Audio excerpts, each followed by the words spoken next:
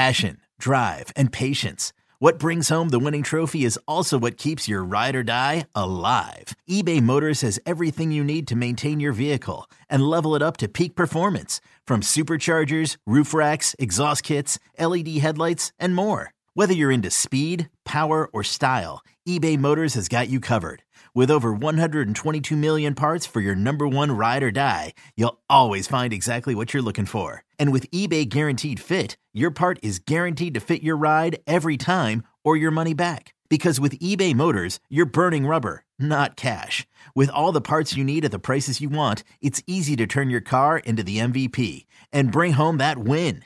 Keep your ride or die alive at ebaymotors.com. Eligible items only. Exclusions apply. Let Tend Dental make your dream smile a reality. We offer a variety of top-rated treatments, including Invisalign aligners. And for a limited time, Tend is offering $750 off orthodontic treatments. Offer valid through January 31st, so don't wait. Visit hellotend.com/sale. That's hellotend.com/sale. And book your free consult today. Support for this podcast comes from Frito-Lay and the 2023 Snack Bracket Championship. The Frito-Lay Snack-It Challenge is underway, and fans are voting on their favorite snacks to crown champion. We're talking about prime-time matchups between the best 64 snacks in the land. Will Ruffles Ridges reign supreme? Can Doritos defend their dynasty? Or will Smart Food use their smarts for a surprise upset? Only you can decide. Get in on all the action for a chance to win up to $1,000 or a year's worth of snacks. Let your snacks be heard. Just go to fritolaysnacket.sbnation.com to vote and enter for a chance to win. No purchase necessary. Sweepstakes ends April 3rd, 2023. Void where prohibited. Year's worth of snacks awarded in the form of 52 coupons, each good for one bag of chips. See official rules at fritolaysnacket.sbnation.com.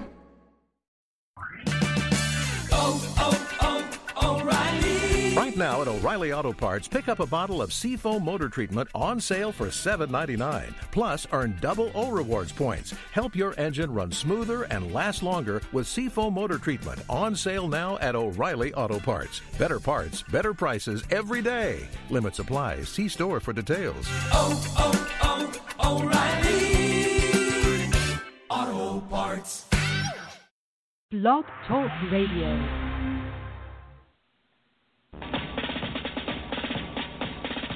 Miami has the Dolphins, the greatest football team. We take the ball from goal to goal like no one's ever seen. We're in the air, we're on the ground, we're always in control. And we're the 1st and 10. In stride, Steve Smith, brought down by Rambo. It's a 2nd down and 10 in the 7th play of the game-opening drive by Baltimore, right in the middle and inside the 5. West in the backfield with Juszczyk. Wide open, the running back. That is a touchdown. Terrence West. And ladies and gentlemen, welcome to Phinsider Radio. My name is Matthew Connaught. I am your host. I have my beautiful, amazingly talented co-host with me, Sutton and Houts. And McKinney is missing in action, but he's behind the scenes. You know, he does a lot for us during the show, but we have to pick up his slack as usual, as we've been doing the past several weeks. Houts and Sutton, welcome back to the show. Houts, you've been on and off the past few weeks, almost didn't make it tonight. Houts has a very important job, and he did a dinner tonight for over 600 people. Yep. So hats off to you, Houts. Thank you. Appreciate that. People like Sutton and I, we just come home and sit and watch, Nickelodeon or something.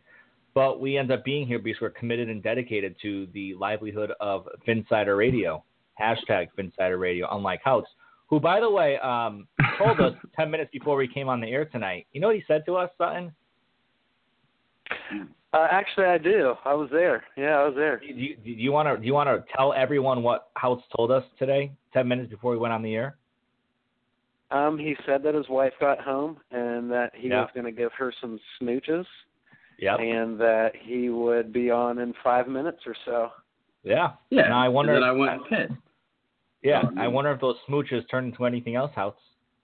No, not yet. But that's after the show. Well, I mean, it was 5 minutes. Okay, so it was a little. 10 minutes that's before a little. the show. That's a little. It's a little too long. 5. That might be a two lot times can happen for Houts in 5 minutes.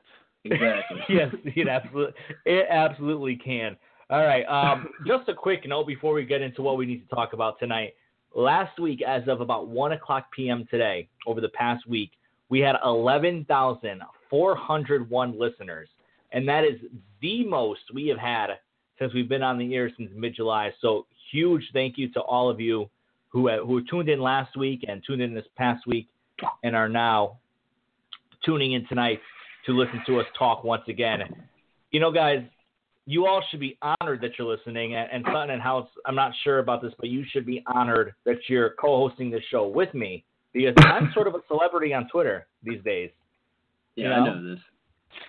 I mean, so okay, let's hear some shameless self-promotion. Let's hear it. What do you got for us? So listen, I don't know if you guys know this, but I made quite a stir last week on Twitter. I was driving home from work, and I listen to sports radio. I don't really listen to music in my car. I listen to all sports radio unless my wife or daughter's in the car. Then we listen to kid songs and country music. But they mentioned on local radio here in Connecticut that Jeff Fisher had said something crazy during his press conference, and that he had alluded to Danny Woodhead and that he was a playmaker for the Patriots. So I started thinking, I'm like, that can't be true. So I went up, I did a quick search on Twitter. I found one or two things. I saw the transcript, and then I tweeted. And when Matt Canada tweets, everyone listens. And the entire world was listening when I tweeted this. And my tweet, quote, on conference call, comma, Rams head coach Jeff Fisher said Danny Woodhead is a playmaker for the Patriots. Woodhead is on IR and plays for the Chargers. It started going. It started retweeting quite a bit. I'm like, okay, here we go. Then I'm like, crap, he really didn't say Danny Woodhead. So then I followed up with that on the same thread, and I said, in somewhat of his defense, he was asked about Patriots' three-headed monster at running back. He said Danny. Only running back named Danny for them was Woodhead. And I said he didn't mean Amendola either. He was asked specifically about running backs. So, of course, those two are the first two comments in the thread because I followed up right away. But nobody looks at that. And this tweet blew up. 7,431 retweets, 8,731 likes. The analytics on this are eye-popping. 1,028,849 impressions. Total engagement, 80,000. MC Money, they must have scientists studying this around the clock trying to figure out how in the world this developed into what it did. I mean, it has. No, listen, I've seen it. I've had coworkers talking to me about it. They're like, "Do you know this guy?" No, really. I'm like, "No, I don't know him, but." And you still don't have a Twitter, son. You need to get a Twitter, son. You're just denying me. But anyways, let me continue, guys, because I'm a celebrity. 56,317 detail expand. So people looked at the thread. I walked into work the next day, and I was on cloud nine, guys. People were congratulating me left and right. Oh, you're a celebrity. I'm like, I know, guys. All right, you don't got to tell me this. I already knew this. You know, everyone's talking to me, and then I see my post on Facebook, and NFL Memes did a thing on me and put my tweet there. I get retweeted by PFT Commenter, Barstool Sports. Jeff Darlington even gets in on the action and basically attacks me about it and says that it was bad journalism and I didn't follow up. And then me and my followers and my 4,500 followers, came to my rescue and attacked Jeff Darlington. And they went after him and showed him the screenshot of me following up on this tweet. And then Jeff deleted it. And Jeff is a good guy. He covered the Dolphins for quite some time years ago, and he's done a phenomenal job. Jeff actually reached out to me privately, and we cleared the air after he had tweeted that and then deleted that. So very much respect to Jeff. He didn't have to do that for someone like me. But then again, when you get 7.4 thousand retweets, more retweets, by the way, than some of Donald Trump's posts over the past 2 weeks, people come to you. People come your way. They roll out the red carpet for you, and they want to be associated with you. My wife even started liking me again after that tweet. That's how viral it went, and that's how great it was. But let me get off my soapbox. We have a show to talk about. We have Dolphins to discuss. We are thankful. So yeah. Anyway, 7 minutes later, we are back in action, and I really, before we bring in Tyler Nickel from the Revenge of the Birds, the official Cardinals website for SB Nation, to talk about Sunday's game, real quick, guys, I just want to touch on the Ravens game on Sunday. You heard the opening highlights. That, in a nutshell, was how the game went. I tweeted during the game, it's like the Ravens are playing on rookie mode in Madden.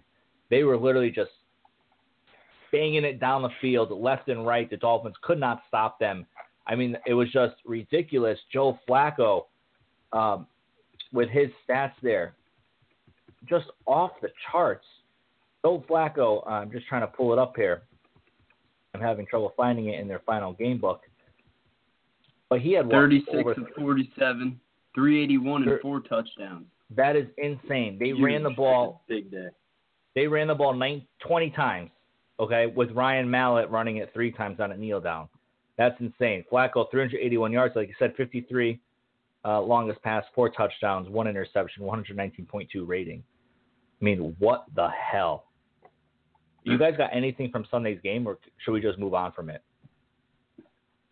What about you, Sutton? You were there. Let's hear your take on this.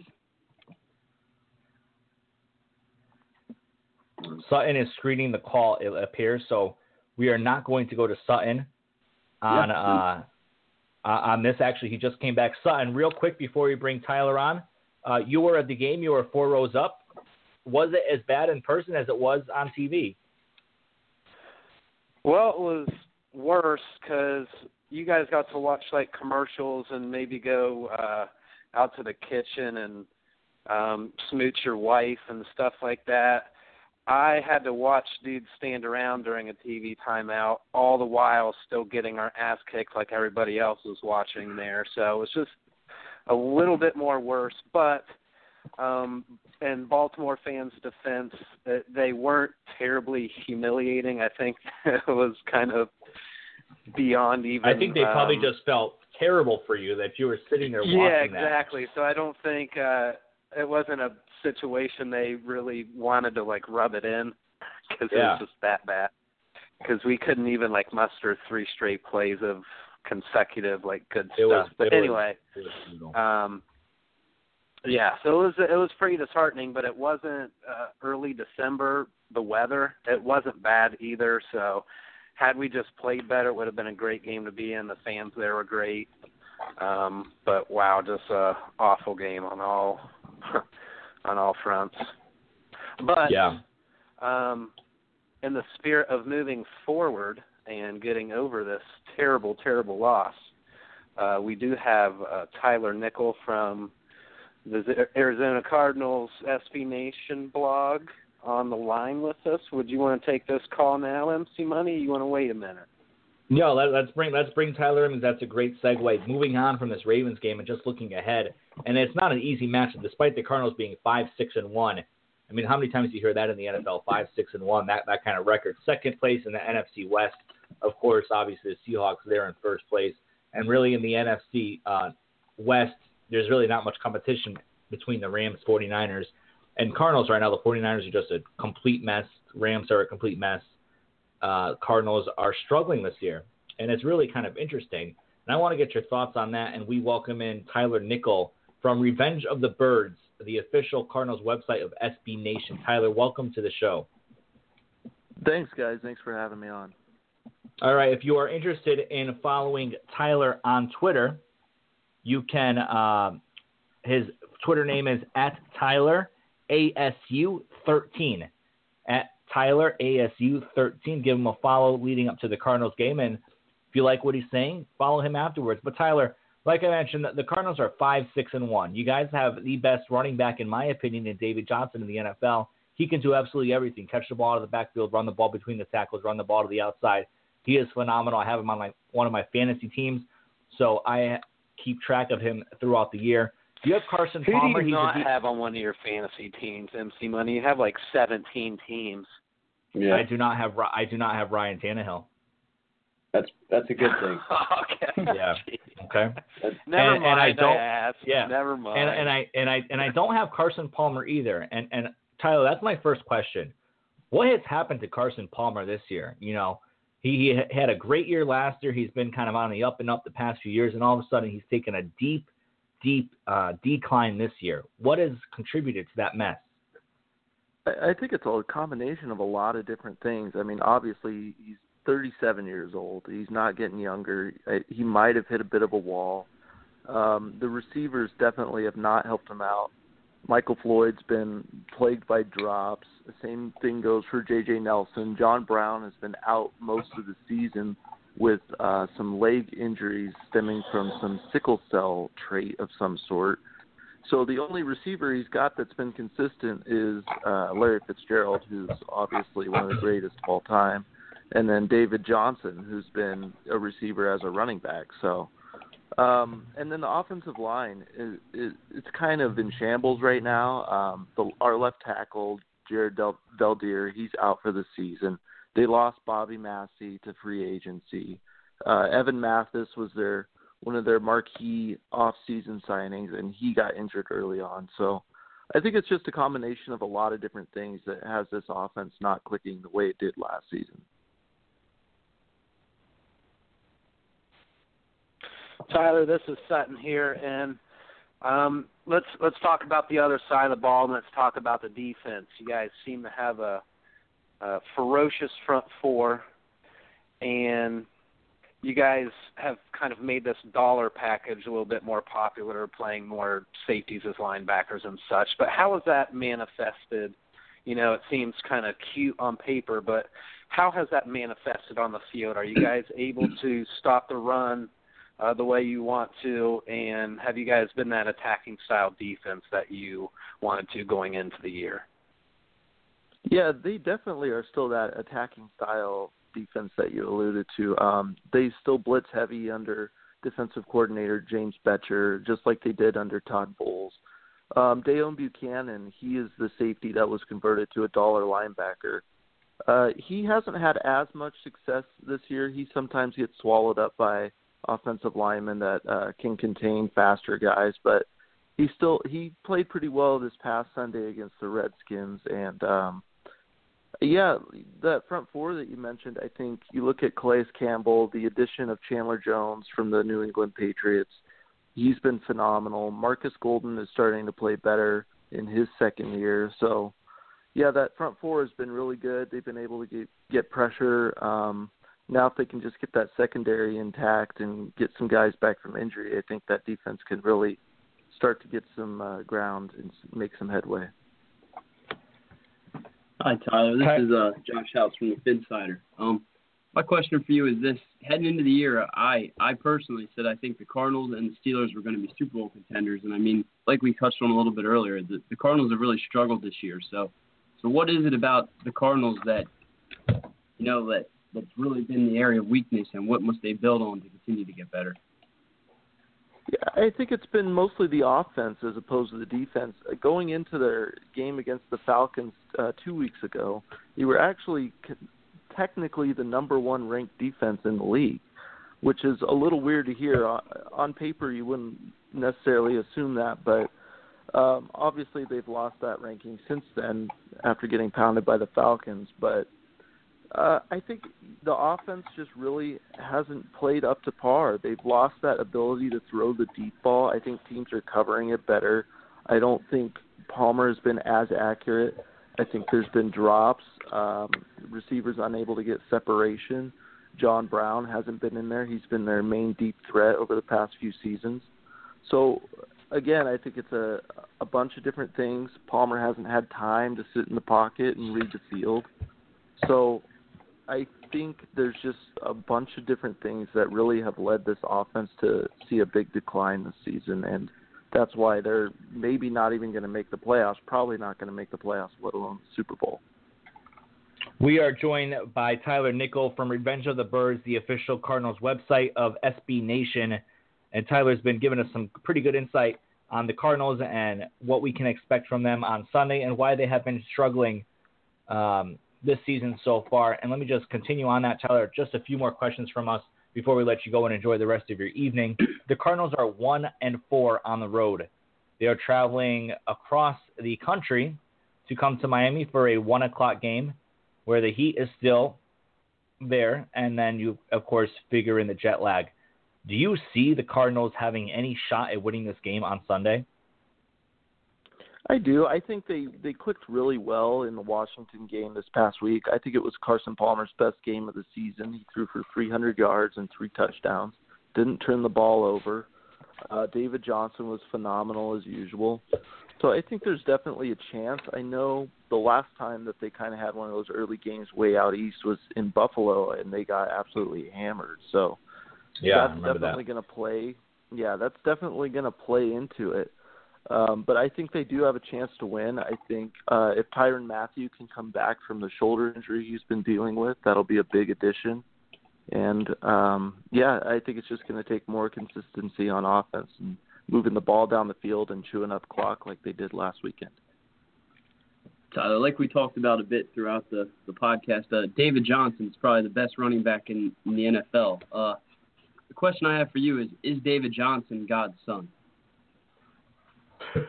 Is David Johnson what? I'm sorry. Is he God's son? Is this Jesus that we see running the ball and catching passes? Is he really as good as – I mean, he appears to be amazing. I mean, he stepped right in there when Chris Johnson went down, and he hasn't looked back since, and I don't think there's a better running back in the league. So. Yeah, I mean, obviously I'm biased, so I'm going to tell you he's the best running back in the league, but he's running behind what's a mediocre – he's running behind a mediocre offensive line right now. The dude can catch the ball as good as most receivers in the league. Some of the catches he makes as a running back they're just ridiculous. And he can run through the tackles, outside of the tackles. It doesn't matter. No matter what you ask him to do, he can do it all. The one thing that I think he still needs a little improvement on is pass protection. But other than that, he's an all-around complete 3-down running back. And, I mean, taking him out of the game is really doing a disservice to the offense. All right, Tyler Nickel from Revenge of the Birds, the official Cardinals website of SB Nation. If you want to follow Tyler on Twitter leading up to Sunday's game against the Cardinals, you can follow him. His Twitter handle is @TylerASU13. I'm guessing Arizona State University, Tyler. Is that correct? That's correct. I'm an alum. All right. Yep. Awesome. Good for you. All right, Tyler, thanks a ton for joining us. Best of luck on Sunday, but not too much luck. Hopefully it's a pretty good game to watch, not like Sunday's game against the Ravens for us, and not like, we could say the Bills game for you guys earlier this year. All right, guys. Thanks for having me on. I appreciate it. All right. Take care. Have a good night. All right. That was Tyler Nickel from Revenge of the Birds from SB Nation, the official Cardinals website.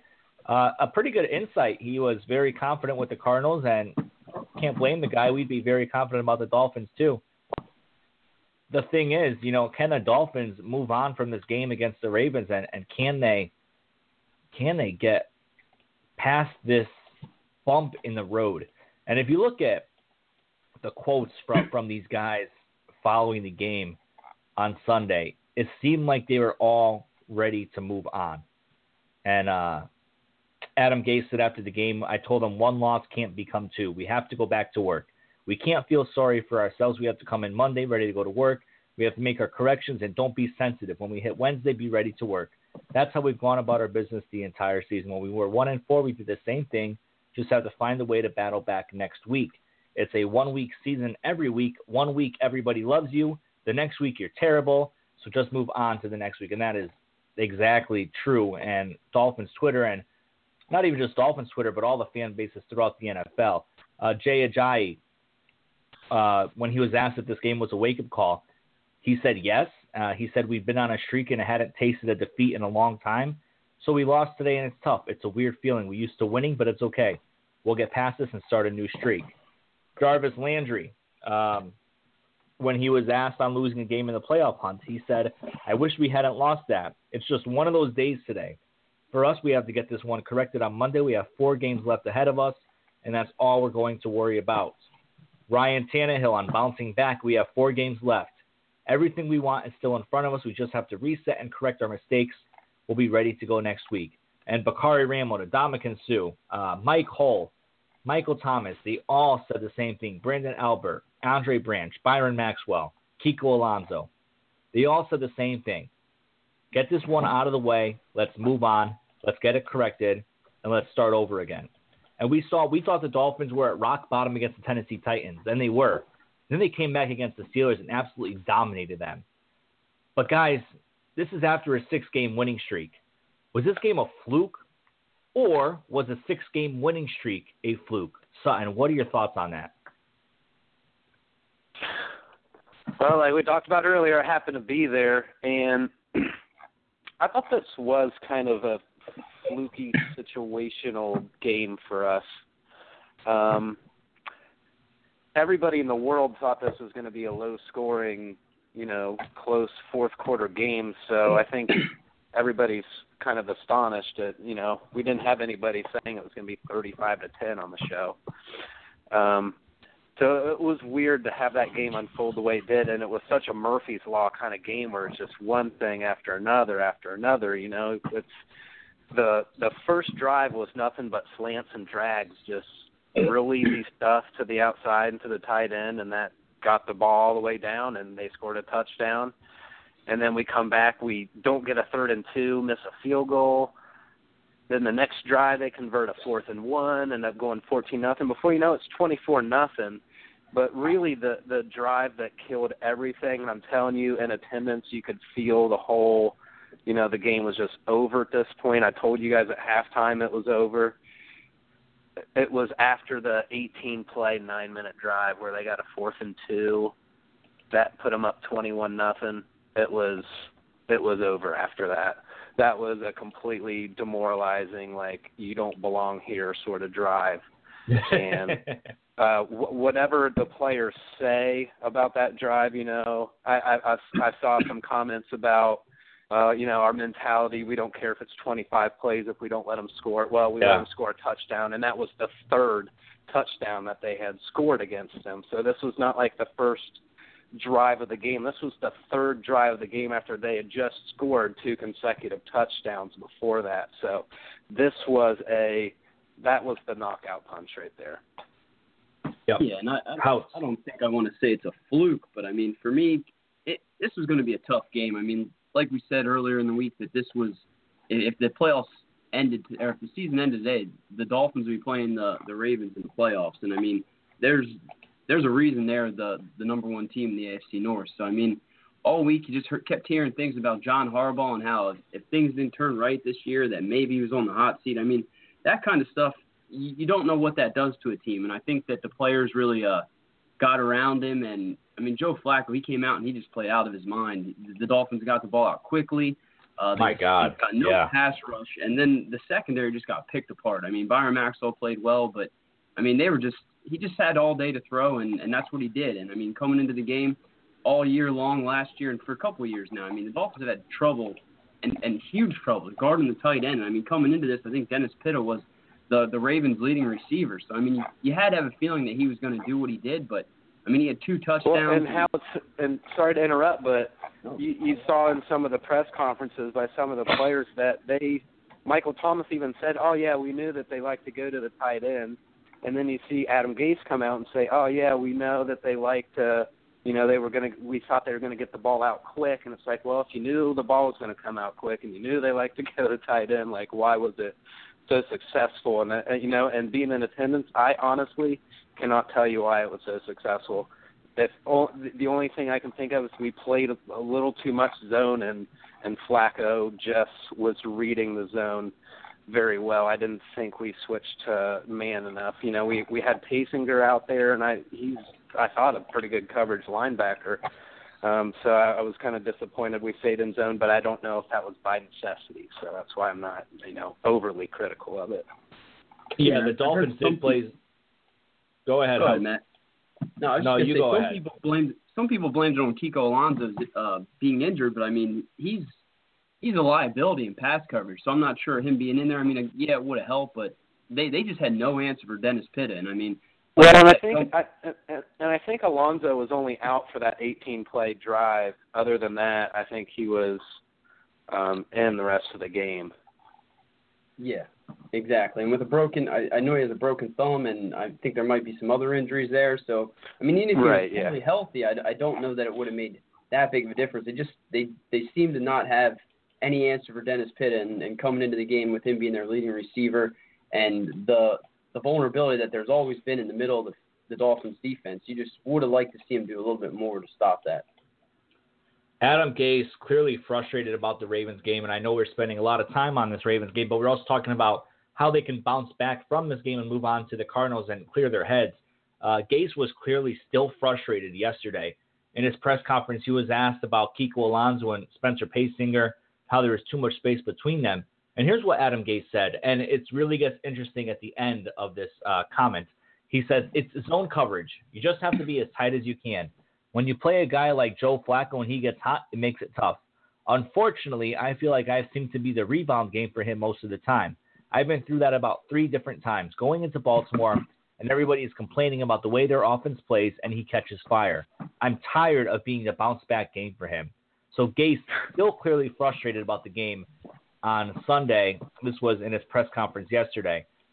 That kind of anger, that kind of frustration for you guys, does that make you feel better about the state of this team, or does it make you seem like, why are they still reflecting on this? It's been 24 hours. You need to move on. Or what I said with my first point, is it a good thing? Because are they so pissed off now that they're going to come back home and just beat up on the Cardinals like they did to the Steelers? House, I'll let you start this one. Yeah, I mean, it's hard to say. For me, I think it's a good thing in a way because the Dolphins, I think they came back down to reality. I mean, you're riding a 6-game win streak. You kind of almost think that you're invincible the way they've won some of these games that, I mean, that Cleveland game, there's games throughout this entire season that, I mean, they really didn't have a chance to win. And then towards the end, that L.A. game, I mean, they play like shit the entire game. And then with 4 minutes left, Tannehill turns into Dan Marino and does some incredible stuff. So, I mean, the Dolphins continue to find ways to win. And I think coming into this game, maybe they were just, I don't know if they were just skating along or they thought that they had a better chance they did, but they got their ass kicked. And I think this is a huge wake-up call. And I think at the end, it's going to be better for this team. I mean, it's hard to get down on them for this loss because they have 7 wins right now. And I mean, coming into this year, between 7 and 9 wins would have been a great thing for a team with a new head coach. I mean, you're not rebuilding, but I mean, it's a transition stage. You're going into this year with a bunch of cheap veterans, and I mean, next year you got $40 million cap space. So no one really expected the Dolphins to do what they did this year. So to come off a 6-game win streak and then get your ass kicked by Baltimore, I think this game against Arizona is going to say a lot about the team and, I mean, the future of the franchise. Yep. So, and how about you? Sutton is actually screening another call. I think our buddy Dolphin Fan for Life is on the other line. Yeah. So that will be good. So we'll skip Sutton on this one. But I think I'm in the middle on this one because I think you want the coach still to be frustrated. You want the team to be frustrated still, but you also want them moving on to Arizona and start talking about them and really getting in that mindset where you can get on that. And towards the end of his press conference, he was asked about the similarities between Carson Palmer and Joe Flacco and if he expects to see the same type of offensive strategy this week in light of the success the Ravens had. And here's what Adam Gase said. He said, I don't know what Bruce Arians is going to kind of do in that area. I think they're 2 completely different offenses. Arians has been very successful pushing the ball down the field, obviously when you have Larry Fitzgerald. He's been doing a great job being an underneath guy, but still being able to push the ball down the field when they want to do with it, working the slot, things like that. But they have some guys that can run, and they like throwing it down the field. They look at our tape and try to figure out what's best for them for that week. That's one of the things that Arians does a great job of. We have to play what we're calling better, and we're probably going to have to make some adjustments. That's what football is. You just got to go back to the drawing board and figure out what's best for this week. So Gase clearly, still getting ready for Arizona while reflecting on the Ravens game. He did say the guys weren't tight enough with their zone coverage. They weren't on the same page. So I do believe they're going to work to correct that this week in practice. And then you look at, everything the Dolphins didn't do right, and then you just hope that they can come out against the Cardinals and learn how to do the right things and get on the same page again. And I know there's a lot of injuries. We're going to talk a little bit more about why Jay Ajayi didn't run the ball as much, what this game meant for Devontae Parker in terms of being out the whole week of practice and how he responded and played in the game and had some, good catches. How Kiko Alonso was banged up, if he's going to play, and if he's not going to play, who's going to replace him. And then we'll just also talk about the Mike Pouncey and Xavier Howard injuries. but we do have a caller on the line. Sutton, who do we have waiting for us? Well, MC Money, I'm glad you asked. This is Eric, and he wanted to talk a little bit about the Dolphins' slow starts, and I think we can all agree that has held us back, so let's bring him on. All right, Eric, welcome to Phinsider Radio. What can we do for you tonight? Good evening, gentlemen. So, in the last 4 games, the Dolphins have scored 21 points in the first half. We know they were shut out early against Baltimore. They were shut out against LA until very late in the game. And that's something we've seen throughout the season. So we know that the coaches make great adjustments in their 6-game winning streak to really bring the team to those 6 wins in the second half. But what can we do with this team to kind of really have that outpouring of success in the second half occur in the first half?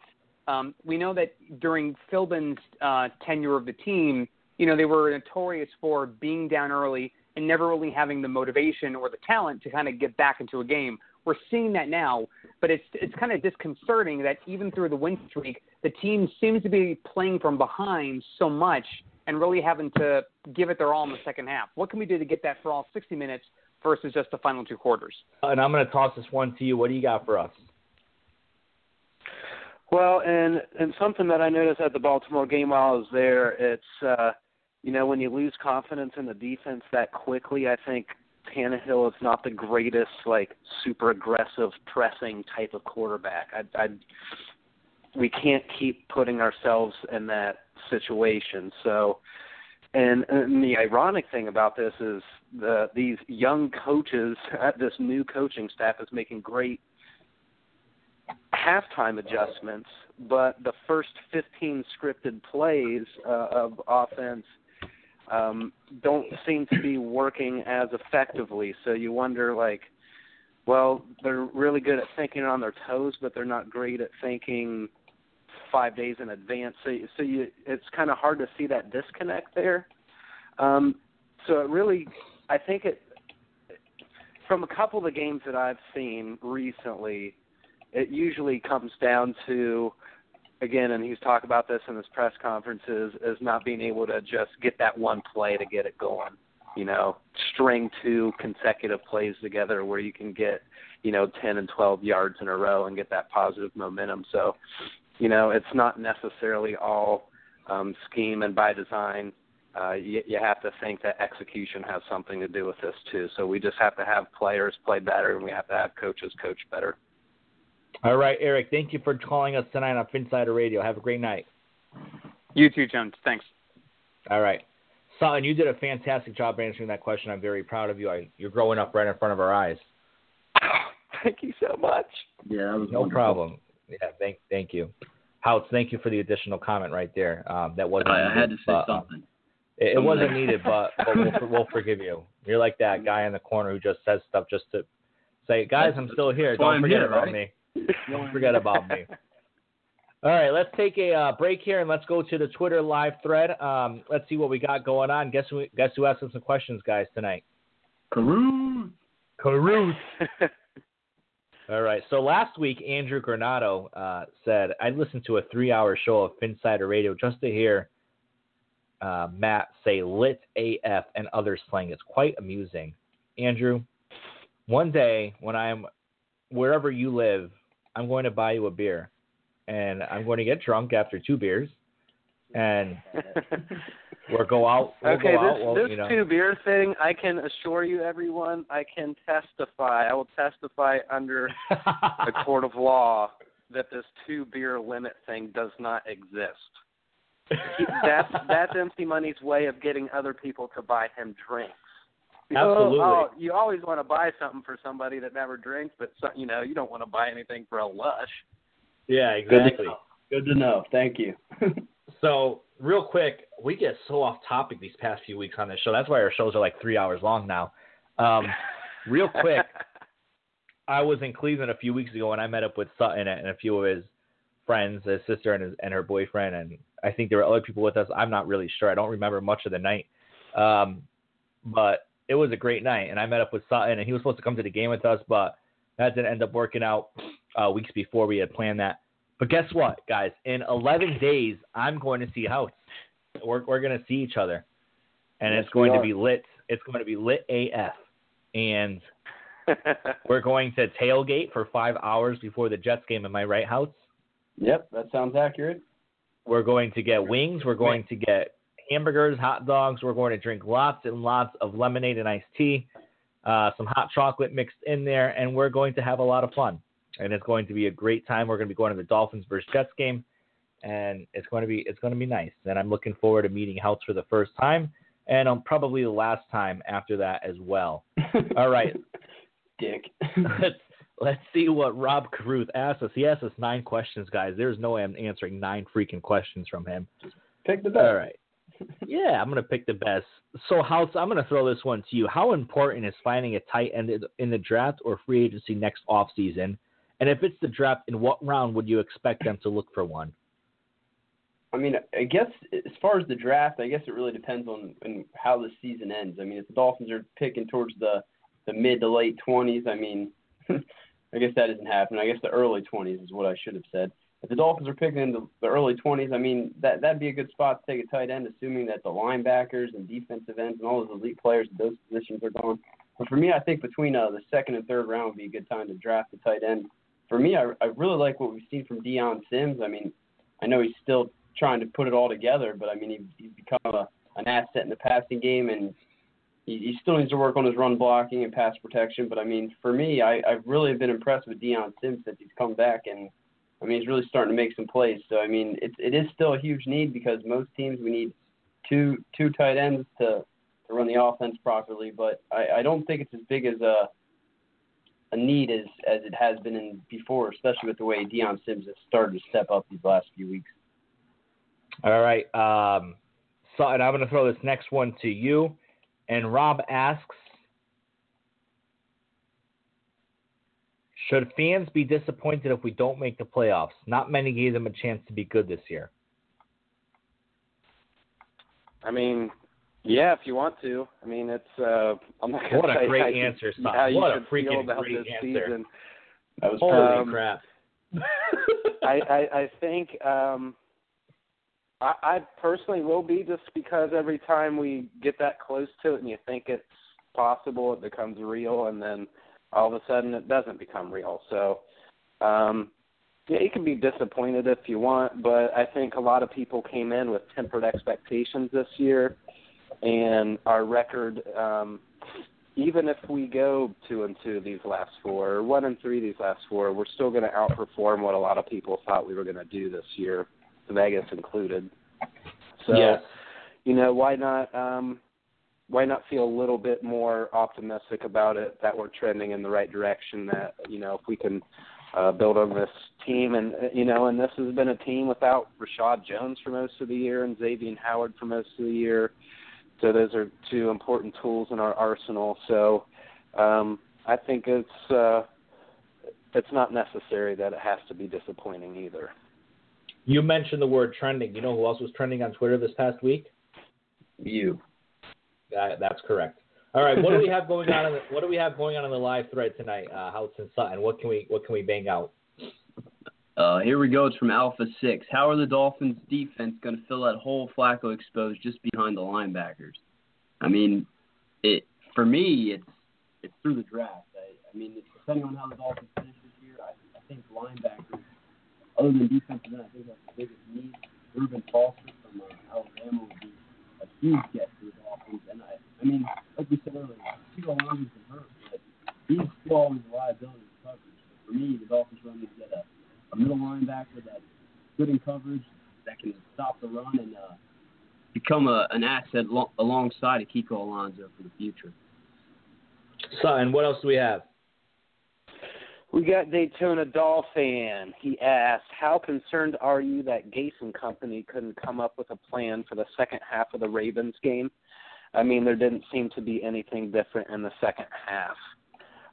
Well, like I said earlier, in the first half, I thought that third touchdown drive was the knockout punch. But, you know, we were – in some of those plays where we were throwing wide receiver screens and stuff, it was like 3rd and 18 or, you know, some ridiculous down and distance. So the wide receiver screen is actually kind of a low risk pass if done okay, and we do okay with it. We don't generate huge yardages like we'd like to, but so yeah, that was probably overdone a little bit. We could have expanded the playbook just a tad,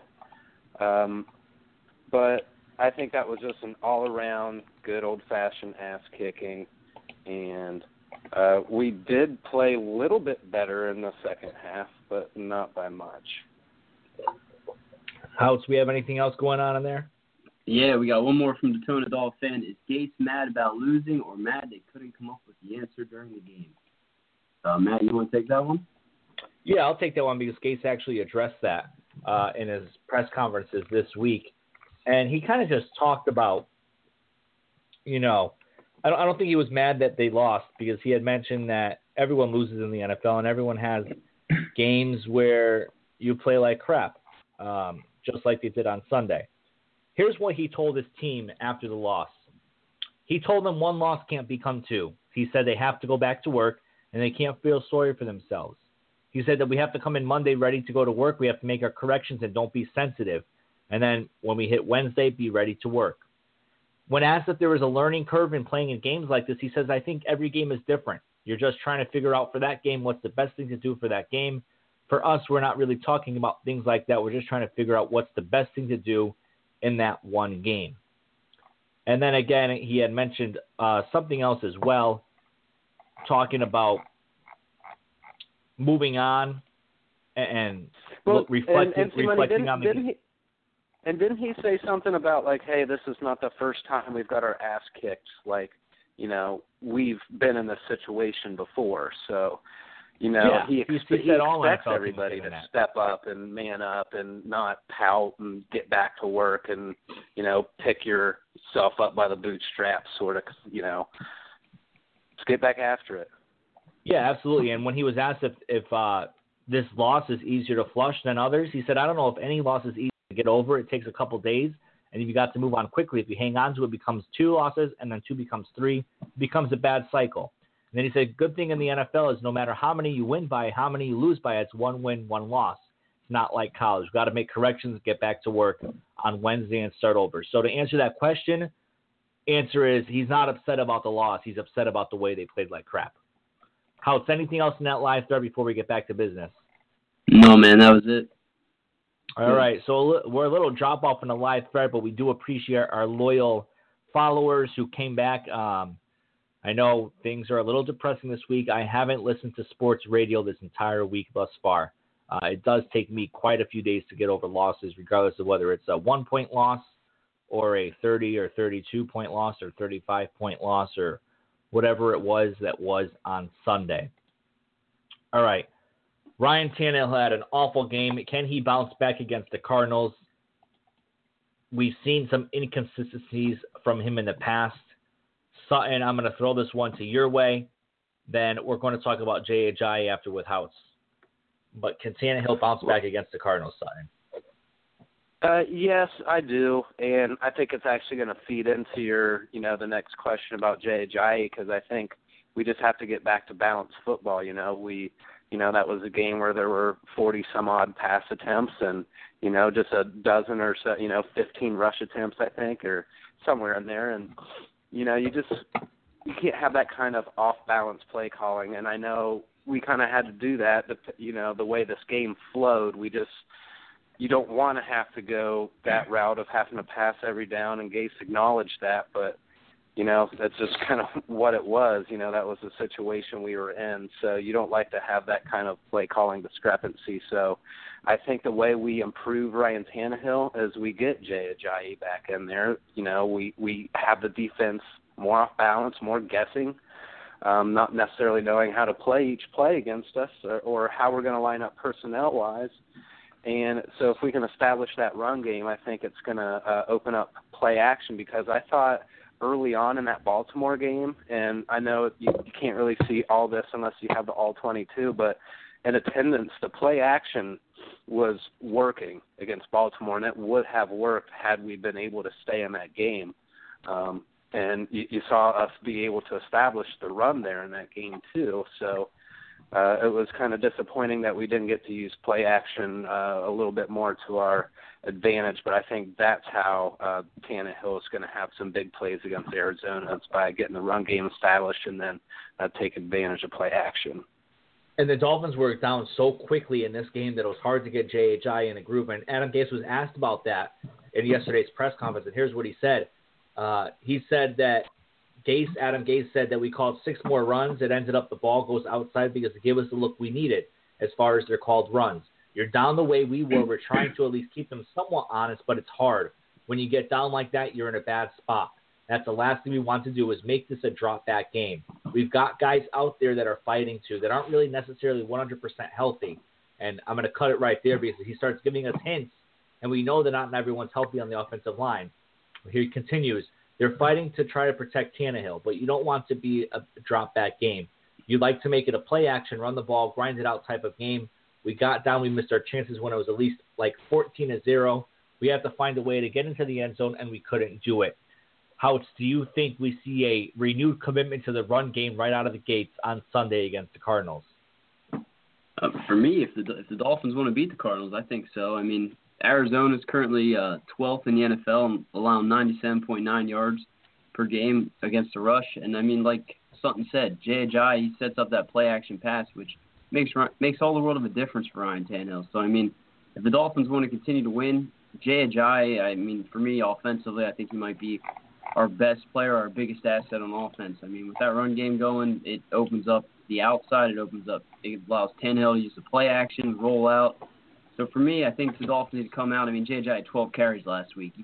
You got to give J.J. one of the 12 carries. I mean, he needs to run the football. The Dolphins need to do that, and I think they do come out and they do give him the ball. And I think if they do that and they have success, the Dolphins can beat the Cardinals on Sunday. All right, and a big part of the offense, too, is Devontae Parker. And I know there's been a lot of talk about his immaturity and the way he needs to battle himself and get himself ready to play in NFL games. He didn't practice the entire week, but he played in the game, which is a huge testament to the way he's growing up. Adam Gase was asked about Devontae Parker and his maturation process and where he is right now. And here's what he said about Devontae. I was impressed.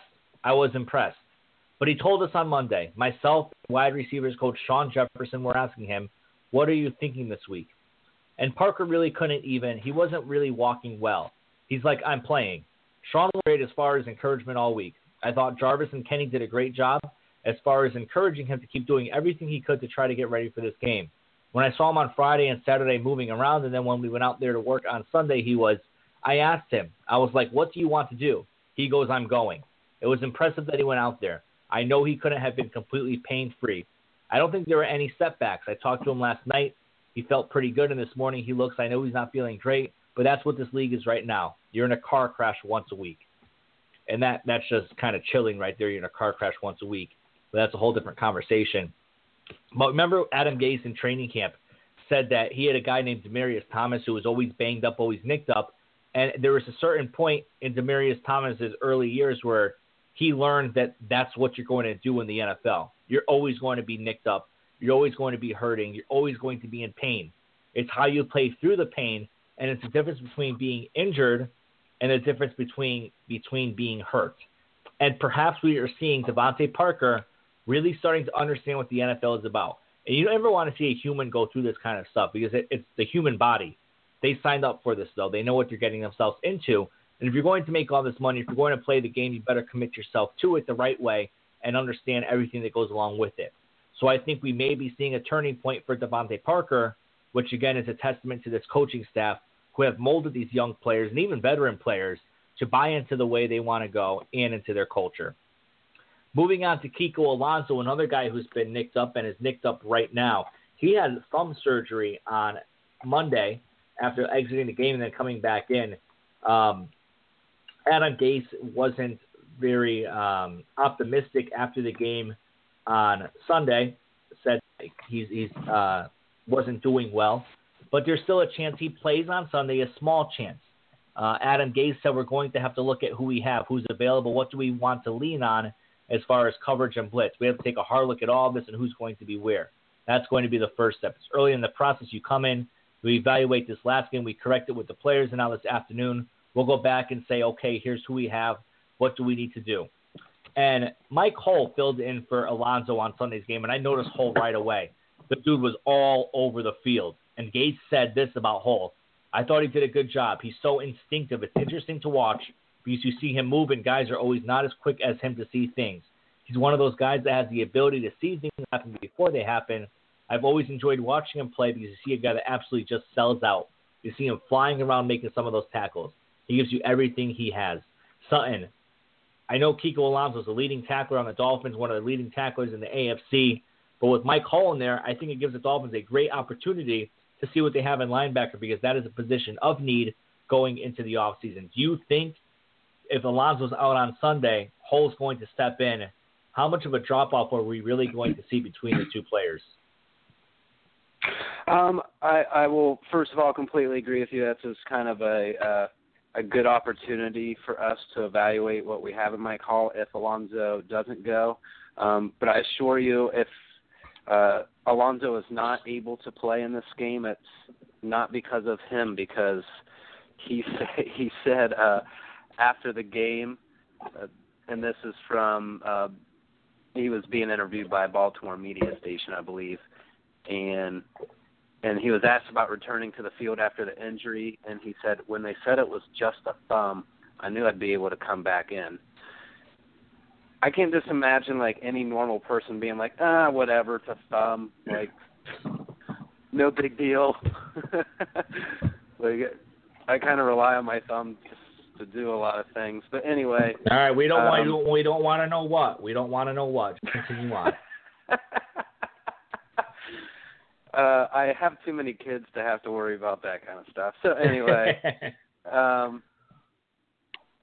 yeah, I think Mike Hull, he's a total gym rat.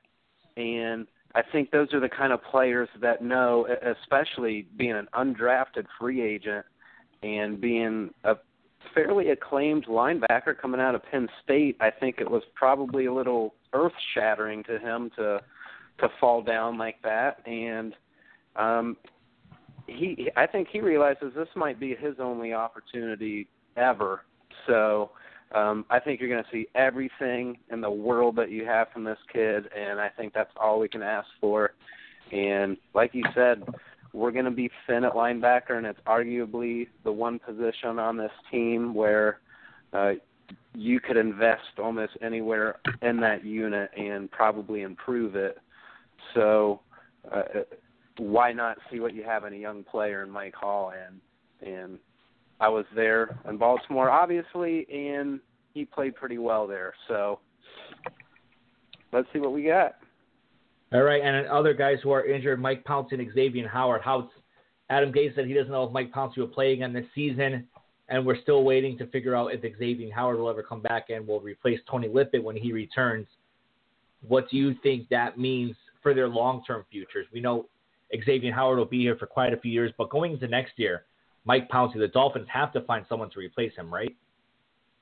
I think so. I mean, I know he's due a big payday. I mean, he's been making crazy money ever since we re-signed him, and I mean, he's been hurt off and on. When he's healthy, he's definitely one of the best centers in the NFL. But how often is that? So I mean, for me, Mike Pouncey, I don't know if he's going to come back this year. I don't know if the Dolphins should force his hand or rush him back, because at the end of the season, they really need to sit down with Mike and try to maybe restructure his contract. For me, Xavier Howard, I mean, when he was healthy, he was playing pretty well. I think if he does become healthy, the Dolphins should try to get him back in there as soon as possible.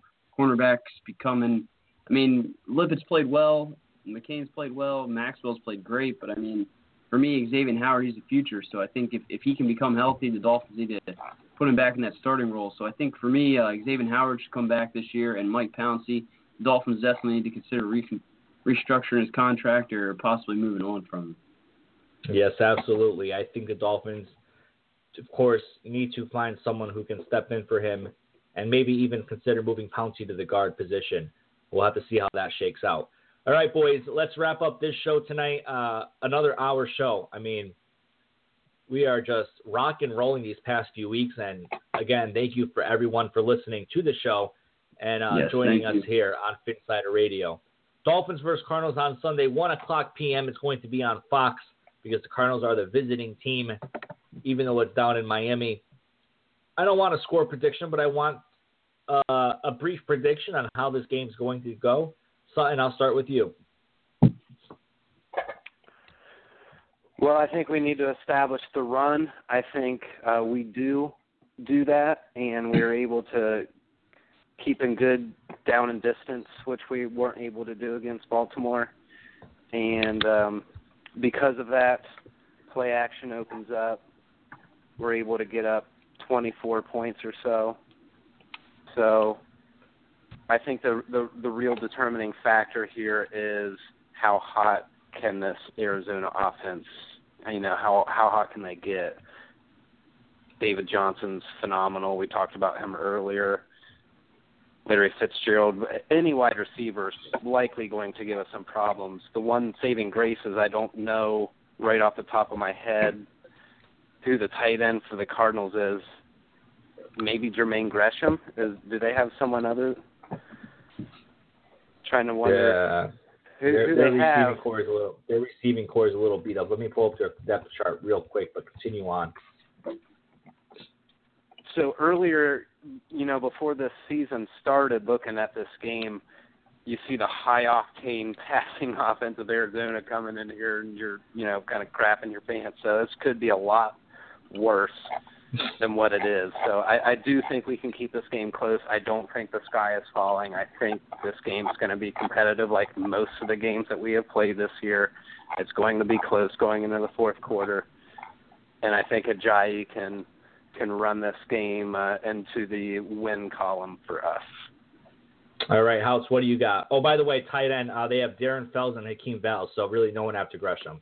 But then again, the Dolphins made the Ravens tight ends look like Hall of Famers besides Dennis Pitta, who we know is a good player, but the other guys behind him, they made them look amazing as well. House, what do we got for Sunday? Totally valid point.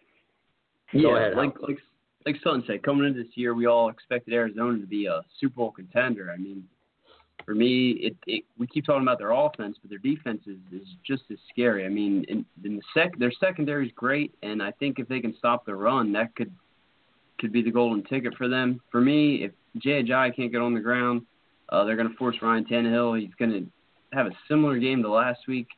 I'd like to pick the Dolphins here, but, I mean, I'm going to have to go Arizona. I think that just the way the Dolphins looked last week, the Ravens figured out their weakness. Arizona's going to come out throwing the football. Like we've all said, David Johnson's pretty much the second coming of Christ. And I'm just fearful of what the Dolphins might do against that offense. So for me, I'd like to see Miami pull this one out. We keep saying that we're waiting to see the Dolphins do Dolphin things, and I think that's what they did last week. So, I mean, hopefully they bounce back, but Arizona's a lot better than the record states, and it's going to be a tough game. That's true. I think it'll be a tough game as well. The Dolphins are at home, so I think they'll get the edge there. But the Arizona Cardinals are so inconsistent, but all it takes is them for they get their offense rolling, and that is the end of the day for them. I do think they're going to bear down on David Johnson, much like they bared down on Le'Veon Bell, force Carson Palmer to beat him through the year. But the Cardinals have plenty of good receivers between John Brown, Larry Fitzgerald, all those guys who are shifty and can get in and out of their breaks very quickly. It's going to be a very tough day for the defense. They have to be on their toes the entire game. Just hoping for a good game and not another blowout like the Ravens. All right, guys, that is it for Phinsider Radio tonight. We thank you for joining us. Enjoy the game on Sunday. Be back here next Tuesday, 9:30 p.m. live, as we do each and every week. Have a great night.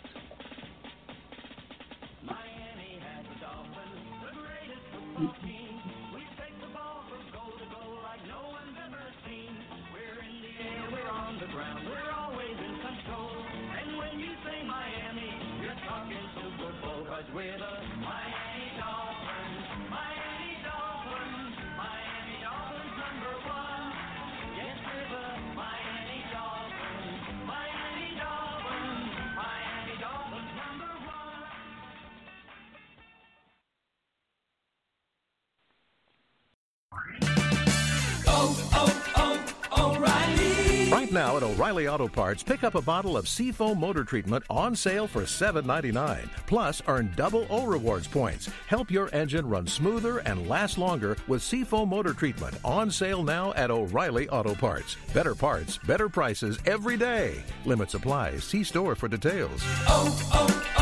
O'Reilly Auto Parts. Hey everybody, it's Eli Patel, editor-in-chief of The Verge. I host a podcast every week called The Vergecast with my friends Paul Miller and Dieter Bohn. We've got a rotating cast of characters from our entire site, which is about technology, how it impacts culture, and how that is all a big cycle that causes us to have a wide variety of feelings that you can listen to every Friday. We've done over 300 episodes in the 6 years since The Verge has been around, but you only need to listen to one, the latest one, to get caught up on everything in tech news. Vergecast is on Apple Podcasts, Spotify, everywhere else you listen to podcasts. Check it out. Today's episode is brought to you by Cars.com.